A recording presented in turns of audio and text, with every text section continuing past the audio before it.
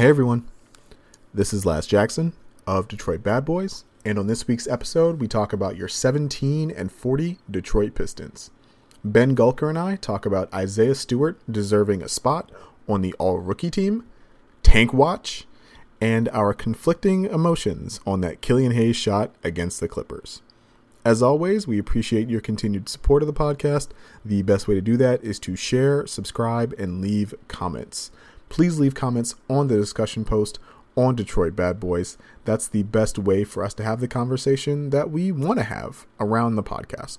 In order to do that, though, you have to follow DetroitBadBoys.com, which you should be doing, because it's the best place on the internet for Pistons news and analysis this season. With all that said, it's time to go to work.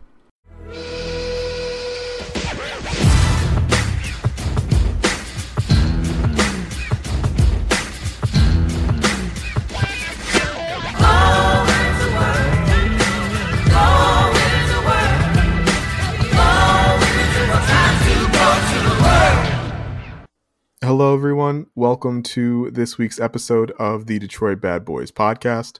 I am your host, Lazarus Jackson, pleased, as always, to be joined by my usual co-host, Ben Gulker. How you doing, Ben? Laz, I'm doing pretty good. About 14 hours of yard work put in this weekend, so I'm feeling like a very accomplished husband and dad. How are you doing? I'm doing good. I had my second COVID shot on Friday. And so like Saturday, I did a Friday afternoon. And so Saturday afternoon, I was like, had a headache. It was thirsty all the time. I was like, okay, I'm gonna go take a nap until this like settles itself out. But you know, we are now 48 hours past that, and I feel fine. And so I want to encourage everybody who is eligible to go get vaccinated. Like, it sucked for a little bit, but we're through it. And that's the only way we're going to get through it.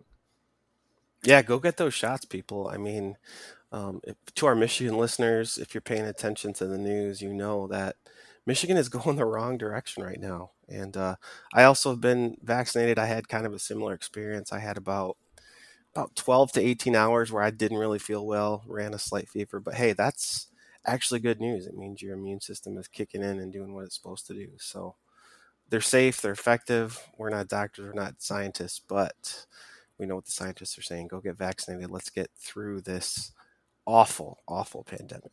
Yeah. We are not doctors, but anecdotally, like, neither one of us have microchips in our blood either. That's true. So I'm also not a professional basketball coach or player, and people listen to me talk about basketball. So, hey, we'll take that too.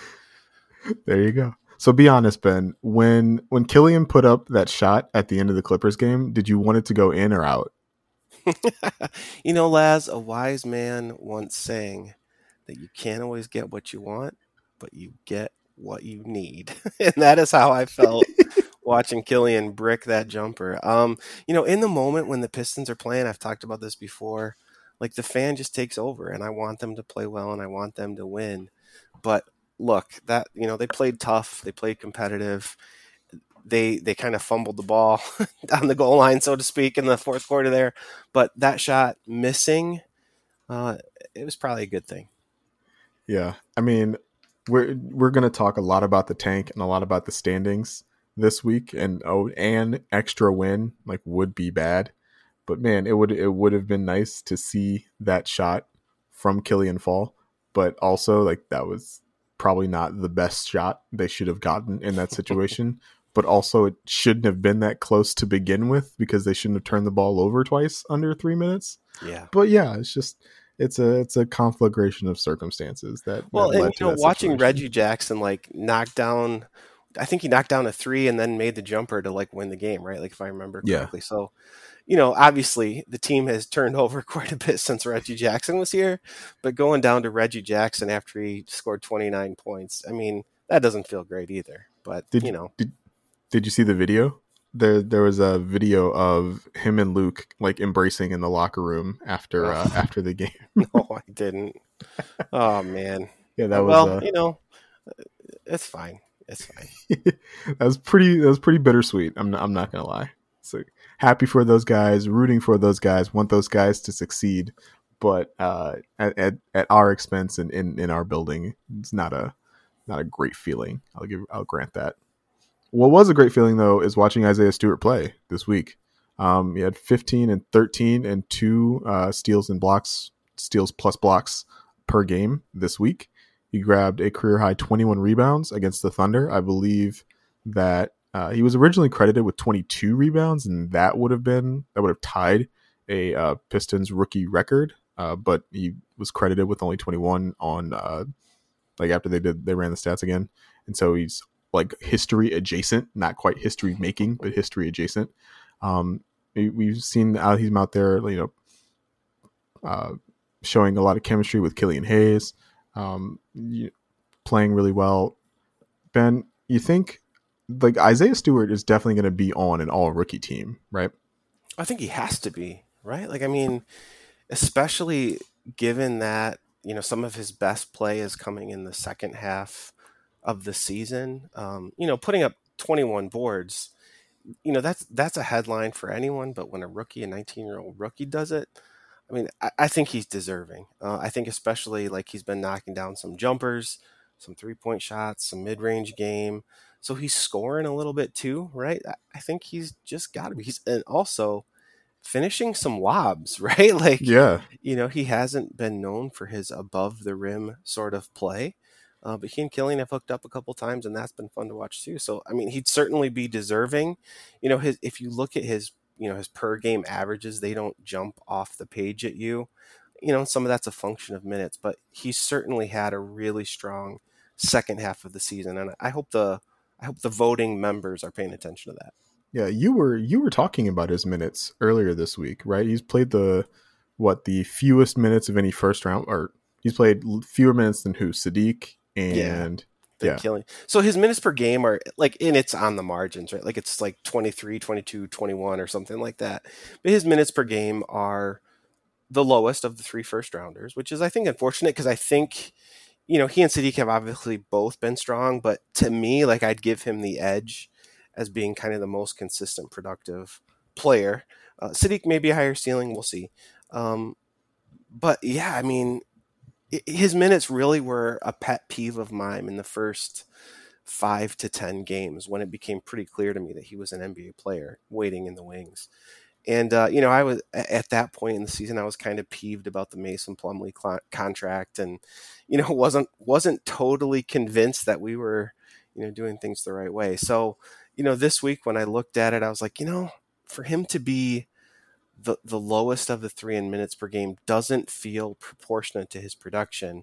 But I mean, really, it's a couple minutes per game. And hopefully, like, I hope they figure out a way by next season that we're still not having this conversation. So they almost have a weird logjam where they've got Mason Plumlee, who's having a nice productive season on a reasonable contract, and this young kid who's obviously deserving of more minutes over the long term, especially like as he continues to develop offensively in ways that obviously Mason Plumlee's never going to do. Right. So, I do wonder, like, what would his rookie averages look like if he had been getting 25 to 28 minutes a game consistently all season? But hey, we'll take what we can. Anything we've seen from Isaiah Stewart this season is more than we expected, right? Like, we did not have super high expectations. So the fact that he's earning comparisons to guys like Andre Drummond and Ben Wallace, obviously, two of the best Pistons centers to ever wear the uniform is a good thing.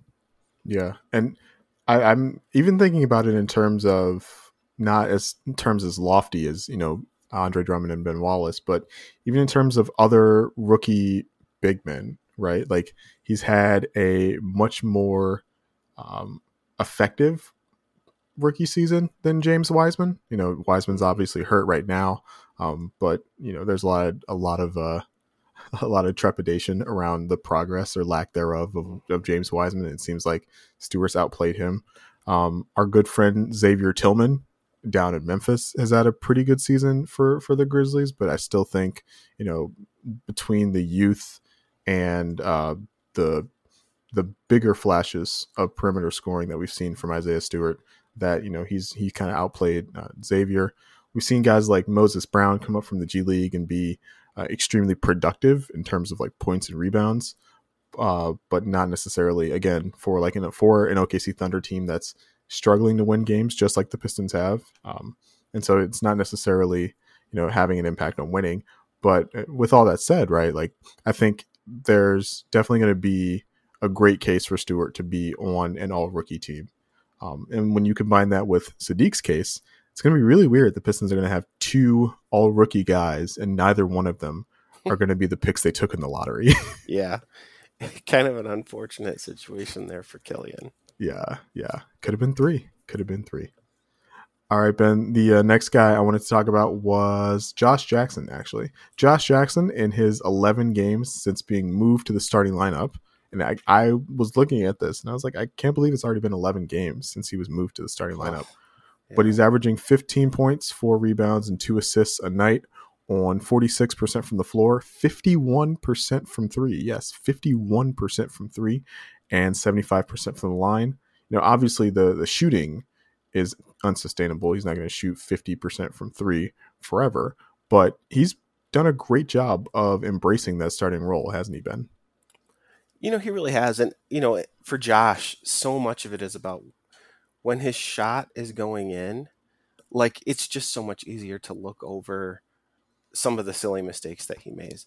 The thing about Josh that I love is how aggressively he attacks the rim and how aggressively he defends. He's still young enough, right? Like he's still young enough that he could actually continue to improve as a shooter.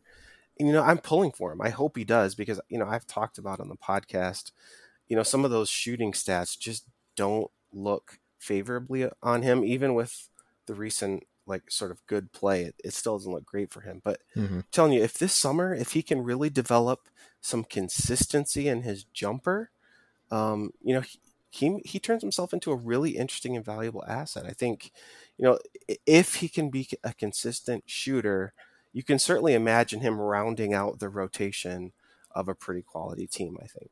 Yeah. And I think he's the type of player that Troy Weaver would like to have in that starting lineup, right? He's another, long athletic guy with the potential for shooting.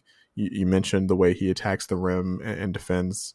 We saw it in the Oklahoma City Thunder game, right? Him and Lou Dort were just going at each other, possession after possession, and you want somebody who competes like that on the court. But as we've seen, this is the evolution of his role, right? He was coming off the bench earlier this year, and he was, finding ways to, fit into the offense. And so he's not necessarily a guy who, has to dominate the ball, but he can. But he's also like effective in a more off-ball role. They've run some sets for him to, to act as a shooter. I remember there's a baseline out of bounds set where they had him like flaring to the corner for a 3. And so like he can do a lot of that stuff. And so, the athleticism, the length, the versatility, he fits with this team. And so I would not be surprised if like now he's kind of a long-term starter at shooting guard, and long-term means like 18 months, not like 5 years. Like let's not get crazy. But I do think that like that's not what I expected right at the beginning of this year out of Josh Jackson. It's just one more thing that has surprised me about this Pistons team this year is his play. It's like, yeah, it's gonna be interesting to see what kind of and how long they can retain him as well, since he's only on a deal that's got one more year after this one. And so I'm sure, if he likes it in Detroit, I'm sure he likes it at home. We'll see, how much contract wise the Pistons think he's worth.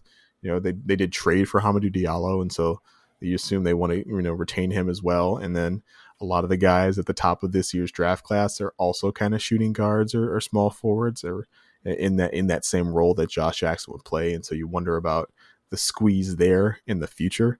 But yeah, I think Josh has done a great job of like carving out a role for himself on this team and for the future. Yeah, and he's playing for his next contract too, right? Like he is certainly a reclamation project. And look, as the Pistons rebuild, Laz, you've talked multiple times over the past, 6 to 12 months about how the Pistons and Troy Weaver developing sort of this player-friendly sort of reputation is important. I think there's something to be said for being a friendly destination for free agents who are looking to rebuild their careers. As a rebuilding team, you want to take sort of the second crack at those guys, right? Like we've seen Weaver do that with Jackson and, DSJ and potentially others. I think there's value in maybe sort of developing that reputation as well. No, I agree. I agree 100% with that. Being a guy that agents want their guy to come to you because they know they'll get the opportunity to develop and be developed. I think it will be, beneficial for a team who can't, attract those top class, those top tier free agents, like the Pistons. Yeah.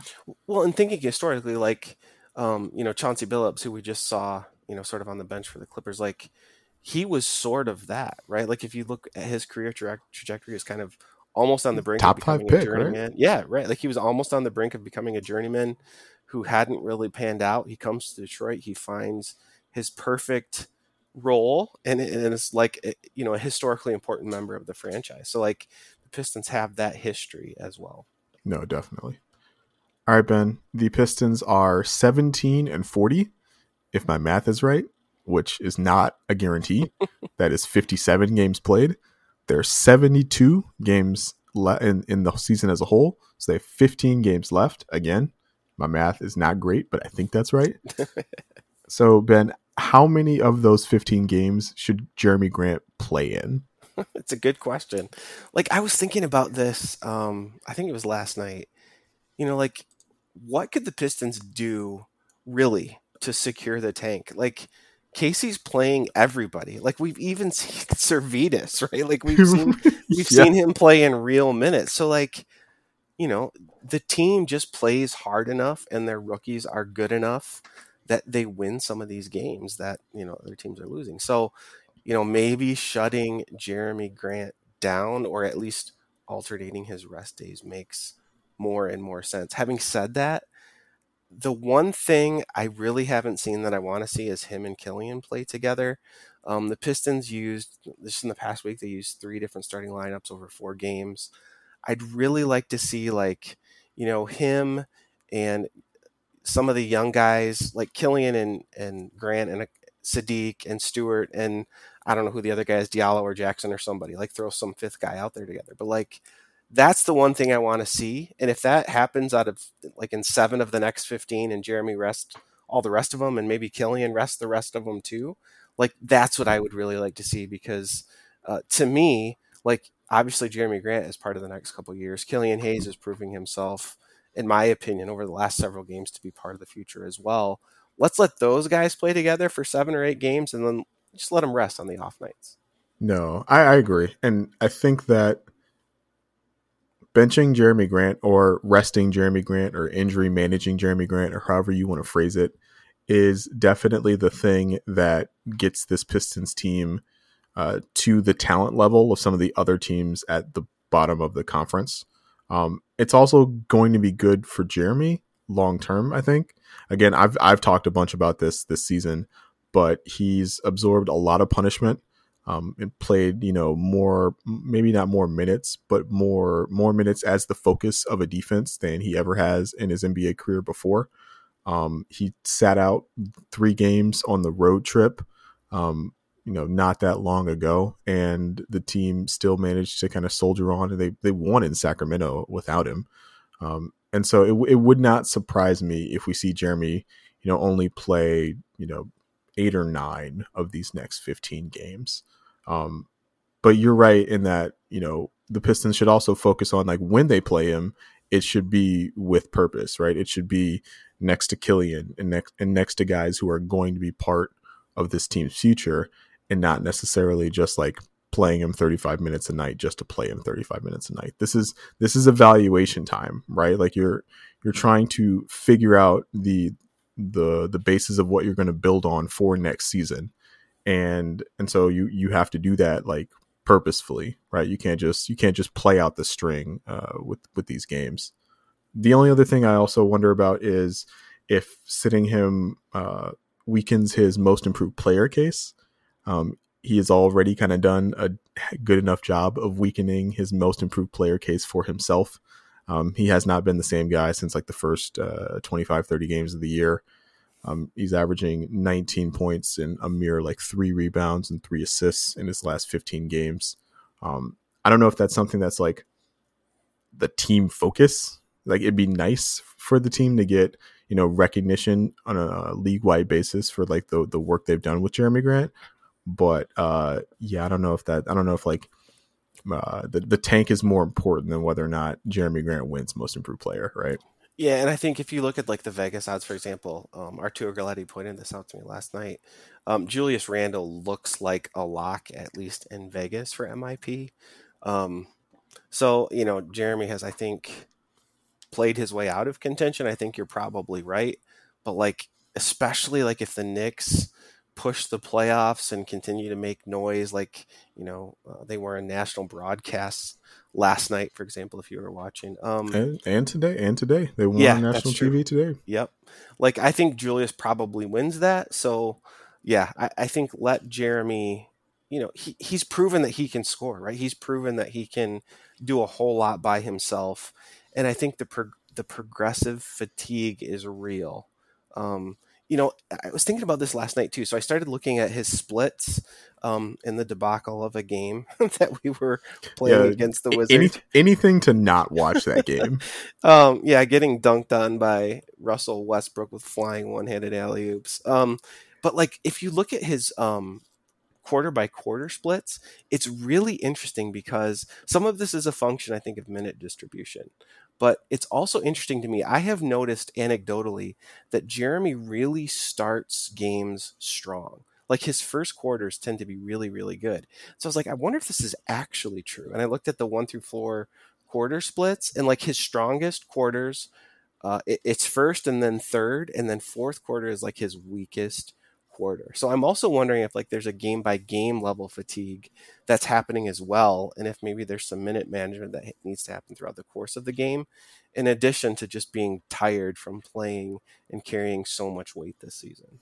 Yeah, I mean, and you look around the league, right? Other teams are resting their best guys. Like we talked about that game with the Thunder, where both teams seemingly rested anybody over the age of 25.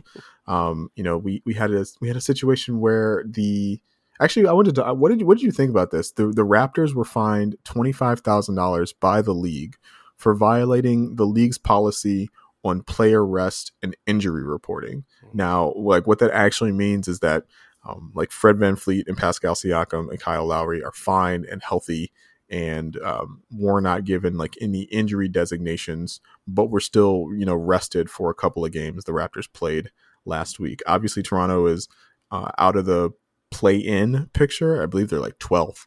And so they're kind of pseudo tanking. But it seemed weird to me that, one team got fined for this when like, Detroit's doing this. Oklahoma City sat Al Horford, immediately after the deadline for no reason, saying like, hey, like we just want to look at the younger guys. Other teams are accomplishing this. So what do you think about that, Ben? Yeah, I think I saw that the Spurs got fined as well. I think I saw that come through on the ESPN ticker today. I think it's absolutely fundamentally stupid. And I'm surprised by how strongly I feel about it, because $25,000 to an NBA team is like literally change nothing. I find like in my cup holder from a year ago when I used to drive my car places. But like, here's how I want to start this conversation. If you look at the playoff bubble from a season ago, my opinion, that was some of the most exciting, high quality basketball the NBA teams have played in a very long time. And to me, like, it underscores just how difficult it is, even for the best athletes in the world, to perform at a high level 82 games a season in an NBA schedule, right? The bubble eliminated travel. It eliminated, home court advantage, air quotes, right? Like, and you had the several, weeks of rest, mandatory rest because of the pandemic leading up to the bubble, right? So we saw this incredible high quality product play itself out in the bubble, and it was just fantastic to watch as a basketball fan. This season, right, we get like this compressed schedule with as many games as possible, guys getting hurt and tweaking old injuries, et cetera, et cetera. And it just sort of is this incredible contrast between the bubble and reality. And look, the only conclusion I can come to, and tell me if I'm crazy, is that the NBA as a league values the money that they generate by having either 72 or 82 games, as opposed to shortening the schedule a little bit, eliminating back-to-backs and minimizing travel time, which in my opinion, like definitively and objectively improves the product. So that's a really long answer to, like, I think the whole policy is stupid. Like, guys want to perform well, they want to be healthy, and when there's nothing to play for, like any given play could result in a career-ending injury. So to rest your best players when there's nothing to play for, to me, just fundamentally makes sense. The only counter argument I've heard that is at all compelling to me is, and it might have been Kelser and Blaha now that I think about it. If you're an NBA ticket buyer, you're a fan, you're buying a ticket to go to a game, you're paying to go see someone in particular, right? Like, you're a Pistons fan, but you buy the Pistons Lakers ticket because you want to see LeBron and Anthony Davis play, right? Like, if they're resting that night, that really sucks for you as a fan. But I don't know, to me, that just doesn't hold water to the fact that keeping guys rested and keeping guys healthy, like, from a big picture level, just improves the product as a whole and is better for the players. Right? It's better for them as individuals. So anyway, long answer to a short question. I think it's an absolutely stupid policy. I think they should get rid of it, and it would just be better for everyone that way. Well, and you think about this year, right? Like, fans aren't allowed in stadiums in great numbers, right? So the potential for you to miss Anthony Davis and LeBron James in person for the only time that season is a lot lower because there's only 4,000 people allowed in the stands instead of 20,000. And so that's even much less of a concern than it used to be. Yeah, you're not crazy, Ben. I think everyone kind of agreed that this season was going to be mostly about the money, and we're seeing the ramifications of that, right? The Raptors in particular, right? Like, moving their entire operation from Toronto to Tampa, playing all their home games in Tampa, not being able to see, or having to decide logistically like what you're going to do with your family for an entire year, things like that. Like, I can't imagine on a human level like what this year has been like for the Raptors, and it's shown on their on-court product, right? And the other thing that kills me is that the league has changed the way the draft is run. They've tweaked lottery odds to disincentivize tanking. They expanded the play-in. They created the play-in tournament as a way for giving more teams something to play for towards the end of the season. But like the league, the rules still favor, if you are not going to make the play-in tournament and don't want to make, and your organization decides they don't want to make the play-in tournament, the league rules favor losing as much as possible. And so it makes sense to not play your stars. It makes sense to not, to try and develop your young guys. Even if like the Raptors, you didn't come into this season thinking about the playoffs instead of developing your young guys. But once you find yourself in that situation, right, it makes all the sense in the world to just try and get into a good enough percentage slot at a top draft pick that you can make a major impact on your team right away with one of these high draft picks. And so yeah, it's really foolish to me for the league to be like making a stand on this, especially after we saw the spate of buyouts, right? We experienced the whole Blake Griffin experience. We saw Andre Drummond's buyout. We saw LaMarcus Aldridge's buyout. Obviously, that situation didn't work, and we wish LaMarcus the best in his retirement. But there are incentives that are brought up by the way the league is structured, and there are unintended consequences of those incentives. And so if you want something to change, you have to change the incentives, right? But in the meantime, you can't punish teams for responding to the incentives that you laid out, right? That doesn't make any sense to me. It doesn't. And, I think, yes, the draft lottery is a super interesting question, and I would love to see it. Honestly, I think the best solution is some sort of like schedule, right? Where it's not based on performance, but it's some sort of a schedule. That is the only way to. I'm not saying it's the best It's the most overall. equitable. Yes, correct. It gets rid of the incentives. The other thing, though, I'll just drive home is like, think about Blake Griffin's career and how dramatically it was impacted by rushing back from injury in order to play in the playoffs. Think about Kevin Durant rushing back to try to contribute to an NBA Finals and as a result missing an entire season. Like, the risk of injury is just so real and totally unpredictable and totally random that if you know that there's absolutely no benefit to your franchise winning any given game, if there's no other reason than mitigating the risk of injury, like you have to let players and individual teams make those decisions, right? Like, they're the ones who are impacted by it, not the league. Yeah. And I think like we see successful teams. We see, teams who are going to make the playoffs still make a point of injury managing their players because of how important it is to have those guys healthy for the postseason. And so it makes even more sense to preserve guys' bodies if they're not going to be playing in the postseason. And so, yeah, we can move on. But like, yeah, this has been like gnawing at me, and I'm glad. I don't know. It's interesting to me that it's been gnawing at you as well. All right, Ben, the tank watch is on. The Pistons are still the worst team in the Eastern Conference. They have the third best lottery odds right now, behind the Houston Rockets and the Minnesota Timberwolves. The Orlando Magic have only one more win than the Pistons with 18 wins, and they also have one fewer game played than the Pistons. Oklahoma City, Sacramento, and Houston are all 1-9 in their last 10 games, though, and outside the play-in tournament. Sacramento could be in the play-in tournament mix if they weren't 1-9 in their last 10 games, but that's neither here nor there. So that's what 1, 2, 3, 4, 5, 6 teams that we're jockeying with. Ben, how good do you feel that the Pistons end up in the bottom 3? Not good. Not good at all. Like Oklahoma City, just because we've played them twice recently, like they are just full on tanking, right? Like, and they're bad. They are really, really bad when they take off.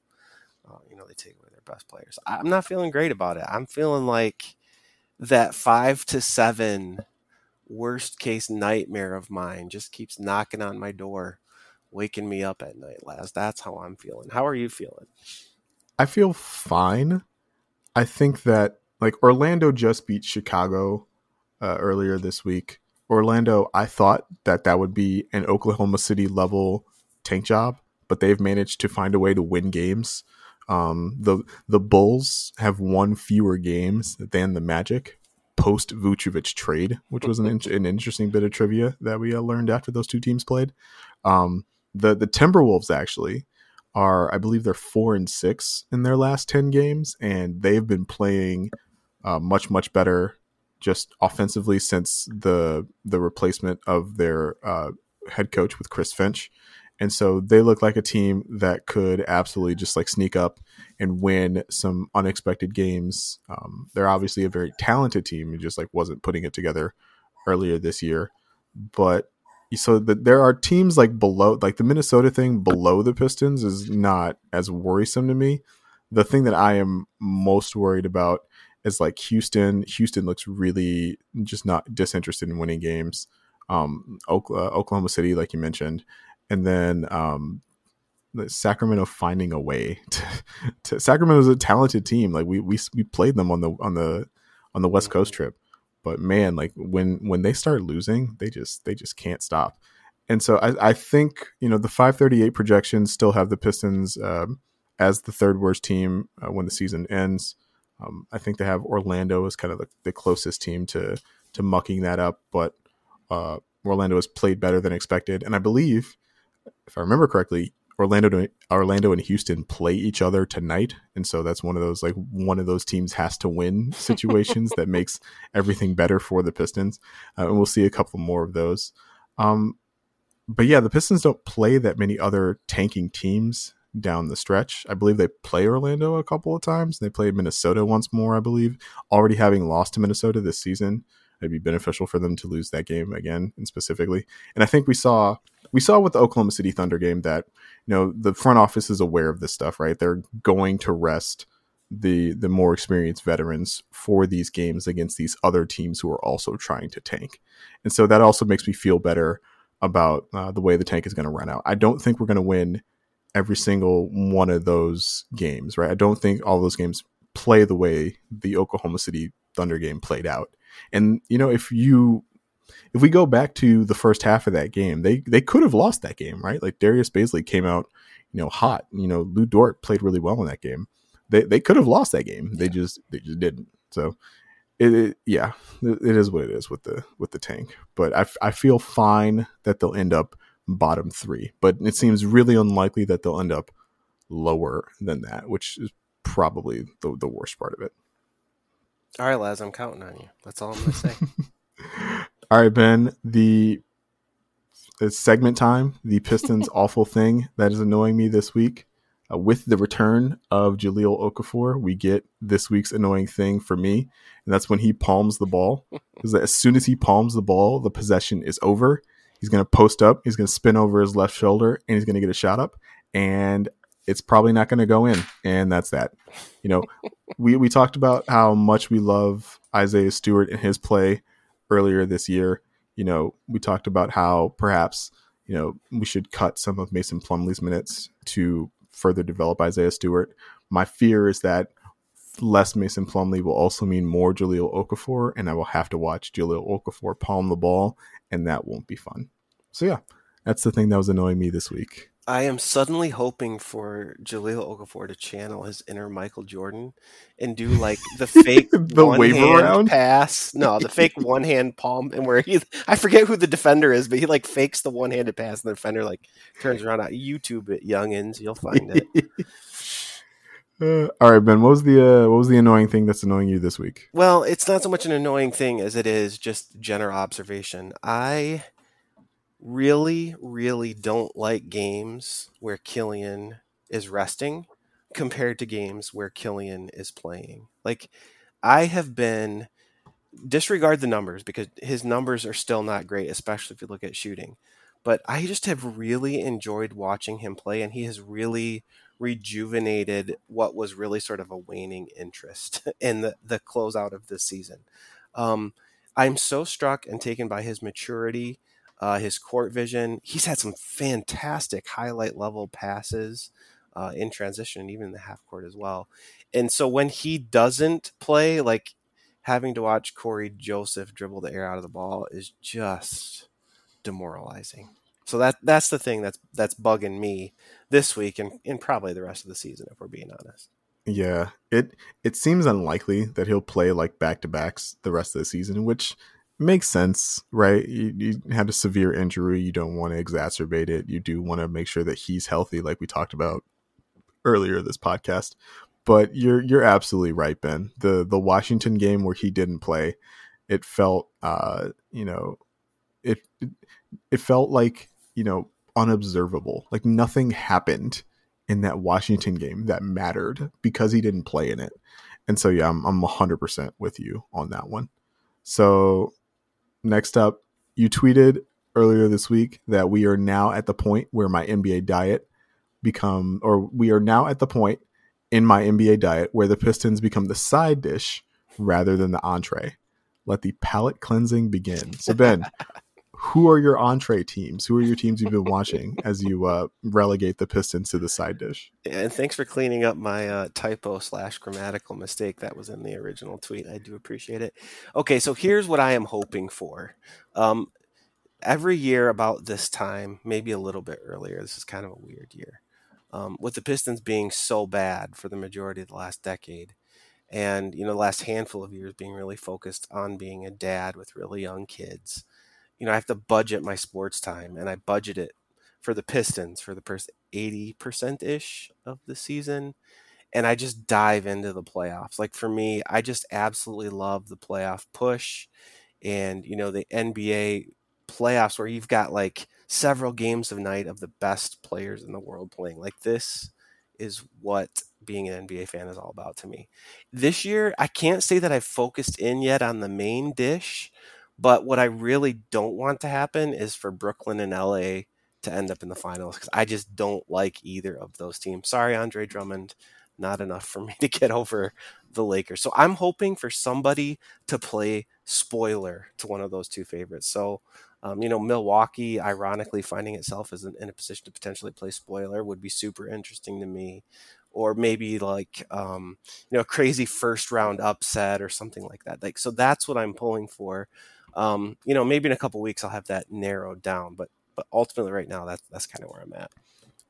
It's interesting. So would like Phoenix or Utah being in the conference finals be an upset to you, despite the fact that I believe that those are the first and second seeds in the West? Does that feel upsetty enough because those are, non-traditional, non-large markets? I think that'd be amazing. Like Utah, so I'm just old enough to remember, obviously, Utah running into the buzzsaw that was Michael Jordan's second three-peat.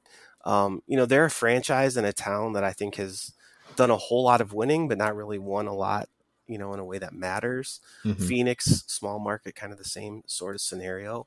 Both have super interesting, young, dynamic players. So I think that would also be a whole lot of fun.